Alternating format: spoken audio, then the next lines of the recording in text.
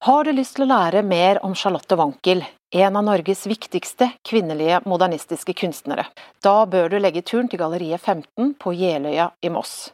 Her vises en innholdsrik utstilling med malerier fra Wankels unike kunstnerskap. Utstillingen vises til 22. mai.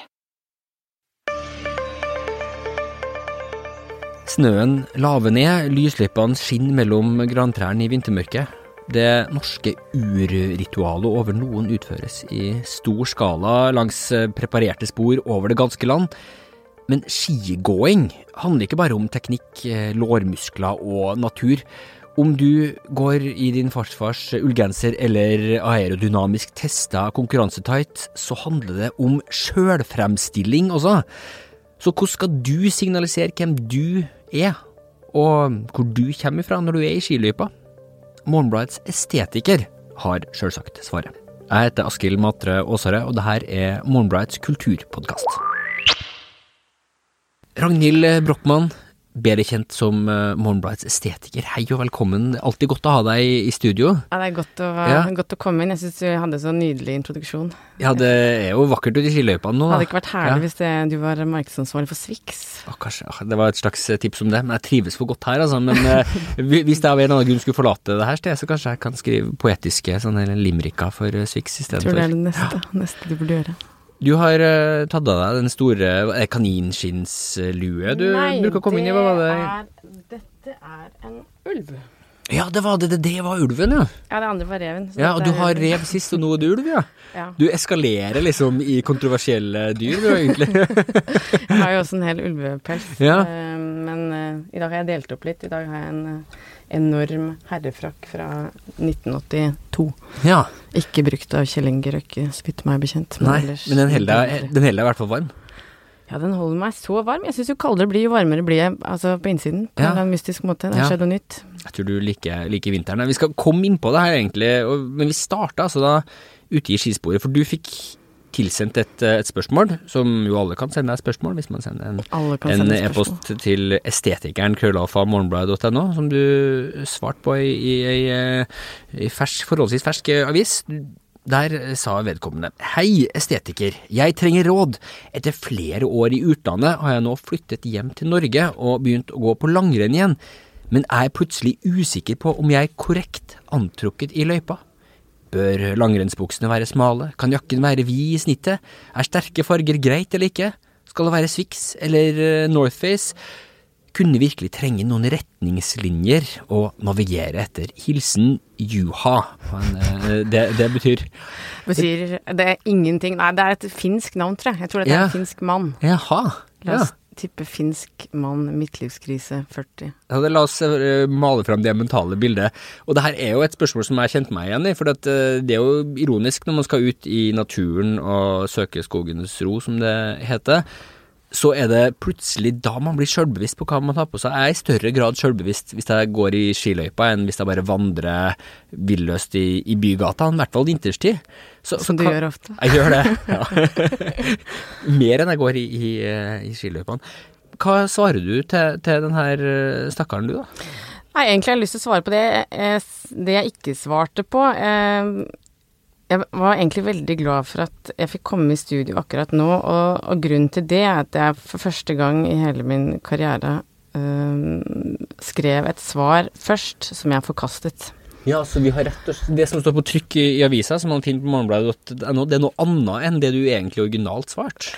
Ja, det er det, altså. Ja. Det kom 1,5 time før jeg mente at jeg burde sende fra meg. Og grunnen til det var jo, altså jeg hadde gledet meg så fælt til å svare på et spørsmål her. Og egentlig så begynte svaret noe sånt som kjære Juha, du legger polvotten din på et veldig ømt punkt hos estetikeren.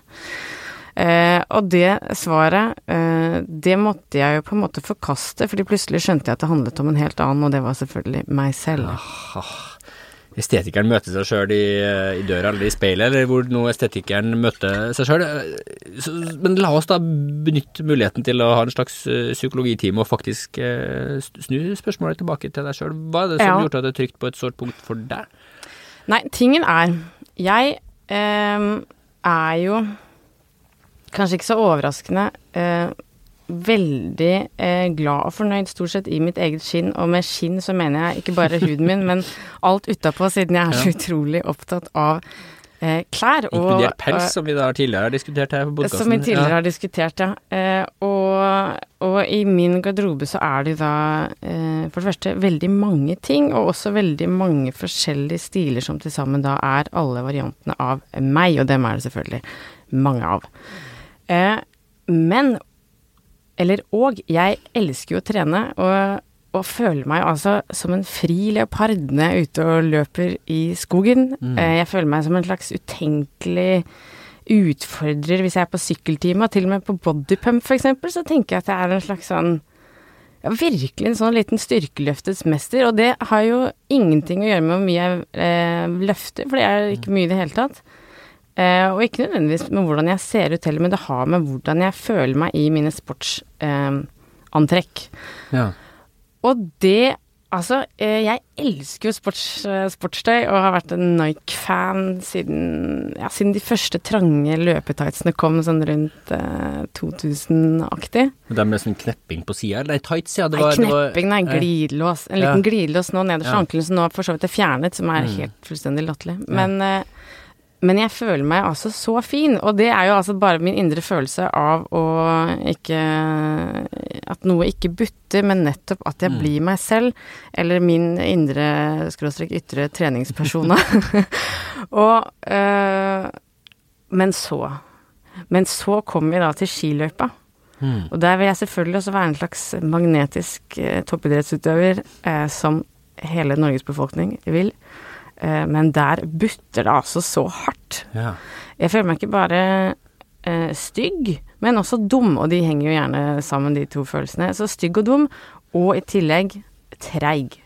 Ja, for det her en kobling mellom den fysiske utførelsen og den følelsen av estetisk velvære i løypa. Ja, veldig, og grunnen til det, og her tror jeg også, vi snakket jo litt i forkant, eller det vil si vi holdt på Messenger, og snakket litt om våre bakgrunner for ubehag rundt hvem man egentlig skal være i skiløypa, og jeg tror jo grunnen til mitt ubehag, det jo at jeg kommer fra en familie hvor du først noen hvis du går utenfor skiløypa og finner din egen vei. Ja, ikke sant. Og vi gikk jo i restlagret til en gammel militærfabrikk, altså vadmelsbukser, det var bra. Noen gamle ski-anorakker også fra et militærlager, fortrinnsvis i hvert fall, noe autentisk. Noe arva fra min kusine Susanne, som hadde noen fantastisk sånn SNC-ting. Altså en slags eklektisk mix, men i hvert fall hjertelig ujålete og upretensiøs. Ja, en helt annen skole enn liksom den der Bjørn Dæhlie tights-velde, som jo virkelig vokst frem på starten av 2000-tallet. Og stålkanter. Jeg hadde til og med treski. Ja. Jeg til og med grein da jeg brakk treskien min, og det husker jeg som et veldig teatralt øyeblikk. Jeg tror jeg følte at jeg måtte grine over de skiene, fordi jeg var liksom så inne i min egen, det var viktig en del av barndomspersonene mine å være en sånn treskijente. Jeg tror vi begge to tror jeg vokste opp i litt sånn like omstendigheter der, hvor man egentlig har en veldig stolthet over det der å gå i den slitte anorakken til liksom tidligere generasjoner, hvor man skal sånn liksom riste litt på hodet og le litt av dem der fjollene som kommer i sine sånne neonfarga tightser og glir forbi, men som også et helt tydelig moteparadigme. Det sånn anti-moteparadigme tilsynelatende, men som også har veldig tydelige sånne tegn du skal og ikke skal følge. I min familie har i lang tid kjempet mot det her nye regimet med sånne minifeller under alle ski, som også synes det virker helt idiotisk, og alle former for sånn tights og forsterke farger og alt sånt der. Men så innser jeg etter hvert at det liksom, det vel så hardt å være fanget i det paradigmet som i tights-paradigmet, altså. Ja, for tingen var at jeg plutselig så skjønte jeg jo altså vi altså sånn, vi har gått mye utenfor løypa, og så setter vi oss, og så lager vi hopp, og så har pappa med Earl Grey løsvekt, og så koker vi te, og så synes mamma det litt kaldt å sitte så lenge, men det fint også. Og så holder vi på da til alle fornøyd, og så labbet vi hjem utenfor løypa, og alle var enige om at det hadde vært en fin dag. Men så skjønte jeg jo plutselig at jeg elsker jo å gå fort. Og da sa Gaute, broren min, at jeg var som Oddvar Brå i løypa, og det var på en måte ikke noe kompliment, det skjønte jeg også. At det var sånn stakkato-stil, eller at det var... Nei, at jeg var så ivrig. Ja, det, at du var for ivrig. Ja, jeg var så ivrig, men plutselig så synes jeg da, i takt med at jeg gikk fortere, fordi jeg synes det var så gøy, og jeg kom jo fra en veldig sånn trene og løpe, man skal trene selv da, selvfølgelig med sin egen kroppsvekt, og du vet liksom, det noen strenge regler. Det her, Men jeg synes det var kjempegøy og kjempefort, og jeg synes det var kjempegøy å ha god glid i løypa.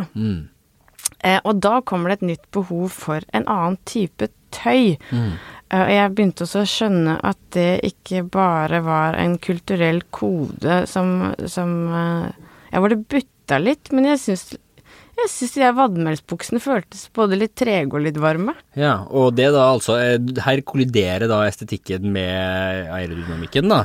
Fordi ja, det gjør det. Det du trenger, du måtte altså bryte med din egen families skisporsestetikk for å klare å oppnå ditt ønske om å gå fort på ski. Det her jo utgangspunkt for en biografi. Det, ja, og senere så brøt vi jo på en måte alle sammen ut av dette her på en eller annen måte, selv om grunnbestanddelen i turen bestod, men jeg tror jeg har gjort noen litt sånne halvhjerta forsøk da, på å finne meg denne Swix-buksa med sånn innebygd kneledd og en litt sånn lett skalljakke av noe slag. Men jeg synes egentlig jo mer jeg har prøvd, jo dummere synes jeg ser ut, fordi det og blir et slags sånn mellomstadium.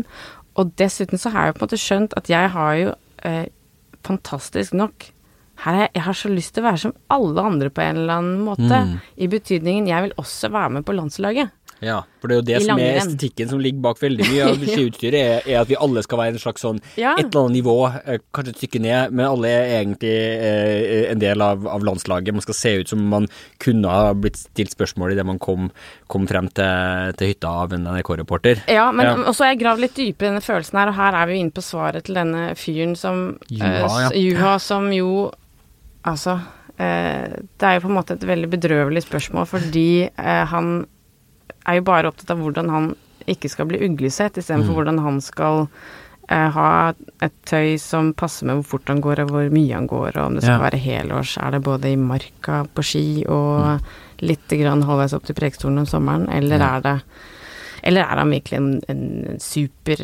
Birken-aspirant, selv om man ikke vil si det. Så det var jo på en litt sånn trist spørsmål, for bare å passe til jo... Ja, du prøvde å vri blikkene hans bort fra å følge med på hva andre eventuelt kan se hos seg selv. Og det samme du da har prøvd med deg selv. Alene i skammekroken, som en metafor for marka, som en slags grankorridor av dulgte aspirasjoner om et bedre og friskere liv. Jeg synes marka ganske kjedelig, må jeg bare si. Han kommer til overflata, men han bør definitivt finne ut av hva slags behov han har når han skal ut og sporte i skiløypa, eller om han skal sporte deltatt, kanskje han bare skal gå. Har han 2 små barn for eksempel, så det også noen helt nye krav, kanskje, hvis alle som skal må man kle seg godt som det kjeledress? Juha, det kjeledress du trenger? Men det her altså da egentlig vel så mye din indre kamp. Du skriver noe interessant i svaret til Juha, altså det som kom på trykk, ikke det som ble retusjert av deg selv, hvor du sier at noe sånt som at alt norsk sånn skiutstyr, i hvert fall liksom den nye generasjonen har bare ett liksom, forbilde, og det det norske flagget. Hva mener du egentlig med det? Jeg mener akkurat det, Askild. Nei, altså det som veldig fascinerende, hvis man går både inn i Juhas behov, og mitt, og kanskje ditt også, så det jo noe med at hver eneste gang jeg har prøvd å finne meg min variant av det jeg tror jeg trenger, så synes jeg jo at det skitøyet hjerteskjærende kjedelig. Og nå har jeg faktisk gjort en ekstra runde på nett også, og se hvordan alle skiklærprodusentene promoterer tingene sine. Og det jo det rødt, og det hvitt, og det blått. Det mer rødt for jenter, og det mer blått for gutter. Det for det første utrolig kjønnskode. Da må jeg også legge til at det helt fantastisk og dypt problematisk, synes jeg, hvitt.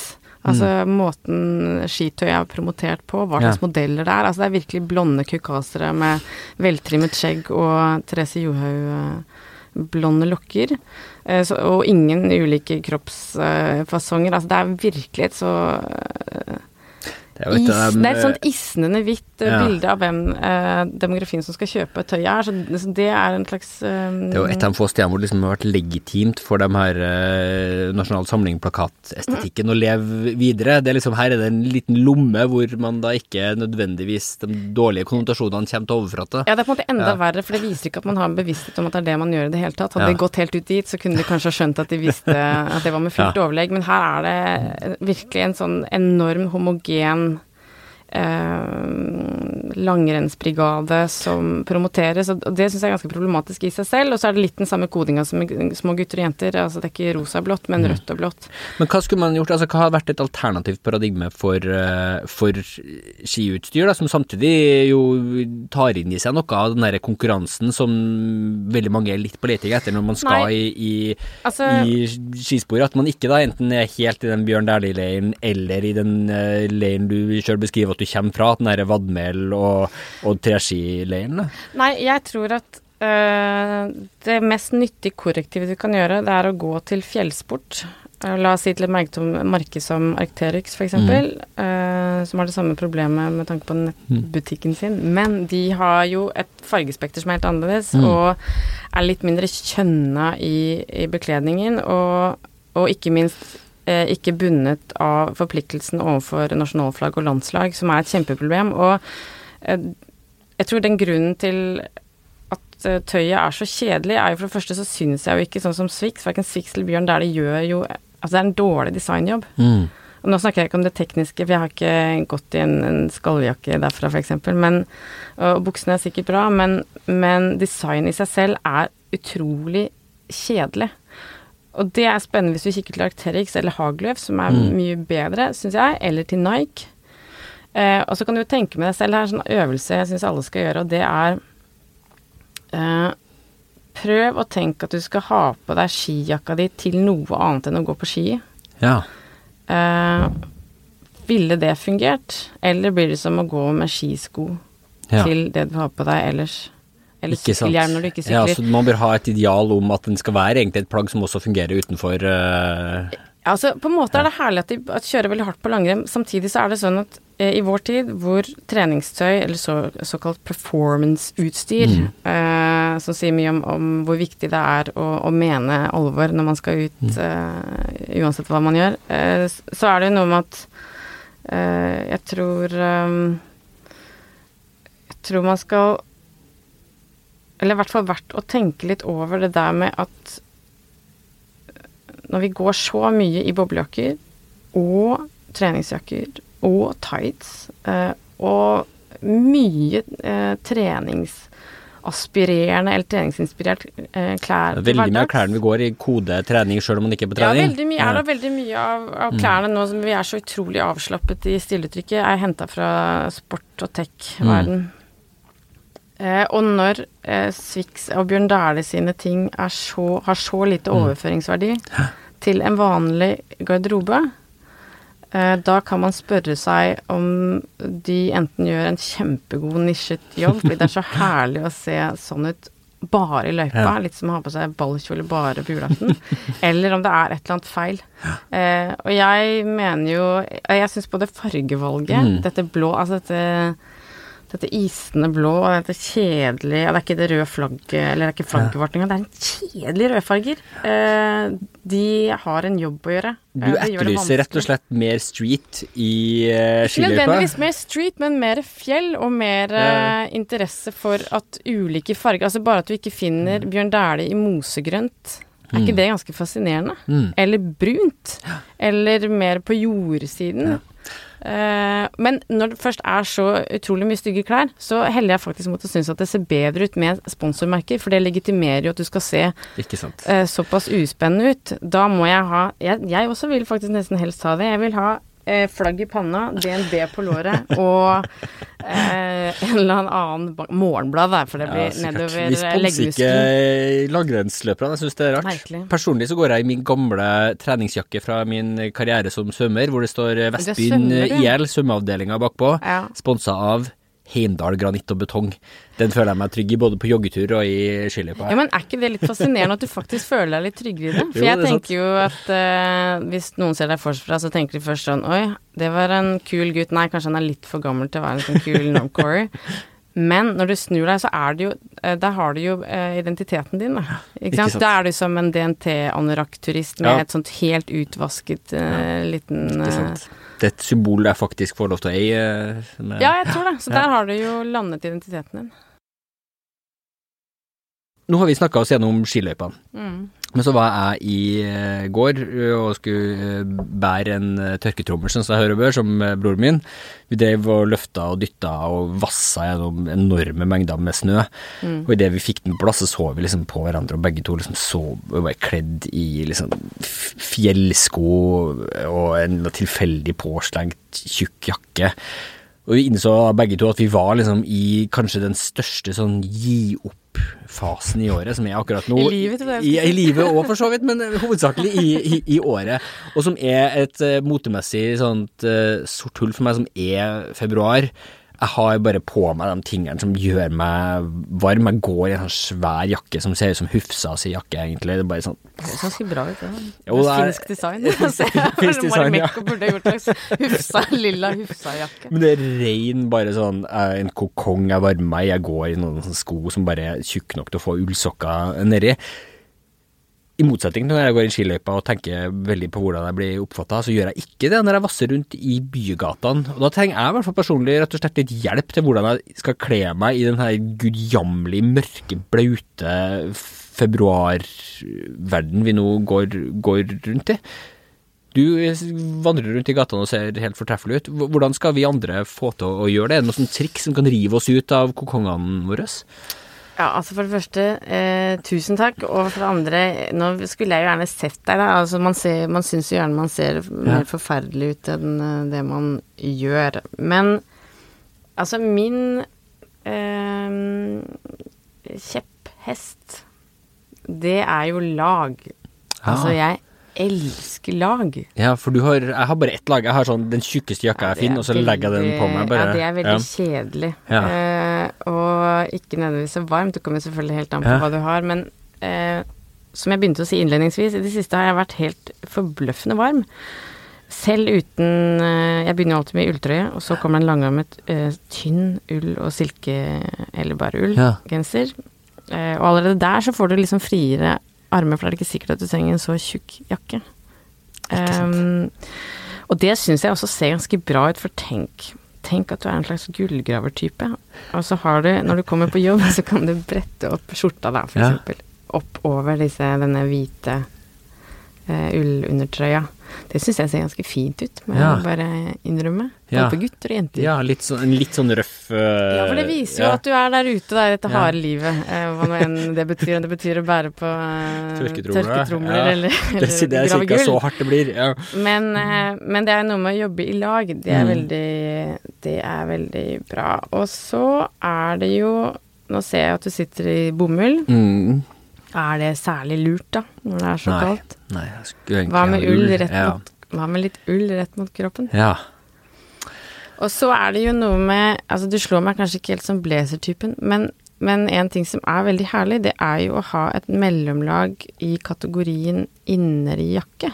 Om det en myk cardigan eller en myk bomberjakke type, altså litt mykere skuldre, glidelås i stedet for knapper, alt ettersom hva du liker, eller om du finner deg en Fretex røkejakke under ytterjakka. Et mellomlag.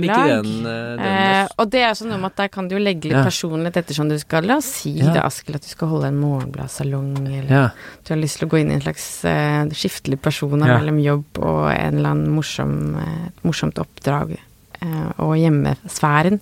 Da kan du til og med blazer i salongen og røkejakke. Oi, man får så mange lag. Eller la oss si, eller jeg kunne jo også tenke meg at du kanskje var en fyr som kunne likt å ha la oss si en sånn naturfarga flettegenser med rullekrage for eksempel. Og rullekrage jo herlig, fordi hals jo et sårbart område. Det man trenger og det jo veldig maskulint. Altså, man blir jo kjekk med mindre. Så ha noe som beskytter hals, eller man kan også strikke seg en liten hals. mann, altså ikke jeg, men jeg har en samboer som flink til å strikke. Mann mener jeg moren din, eller din kone, men en løs hals også så gøy. Jeg synes ikke det så veldig morsomt å strikke, men det hender jeg gjør det, og jeg har strikket meg en hals. Ja. Og det jo morsomt, for da kan du ha en tjukk og gøyal hals under den mest flolette silkebluse, og det legger jo et slags... Det legger en interessant føring for man egentlig har på seg. Det gjelder jo først og fremst å more seg selv, det må jo alltid være første bud, men om du kan underholde noen andre på veien, så det desto bedre. More seg selv, enten i bygatene eller i skiløypene. Det her ble... og en god ytterjakke da, Askild. Om det ull, eller om du går for en boble. Et boblende antrekk. Bobleplagg, ja.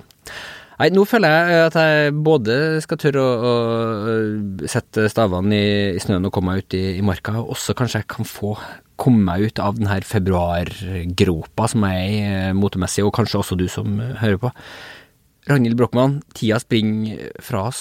Tusen takk for at du åpnet opp din kunnskap og din sjel. I dag har jeg åpnet din sjel, ja. Det var det minste. Får du ikke la det bli så lenge til du tilbake igjen. Vi snakkes til. Takk. Det var alt vi hadde i denne tirsdagssendingen av Morgenbladets podcast. Men fortvil ikke, vi tilbake alt på fredag med en aktuelt sending av podcasten. Og så kommer det altså da en kultursending igjen kommende tirsdag. Musikken du hører i bakgrunnen nå, den laget av Beglomeg og Ådne Meisfjord. Jeg heter Askild Matre Åsarød. Vi høres.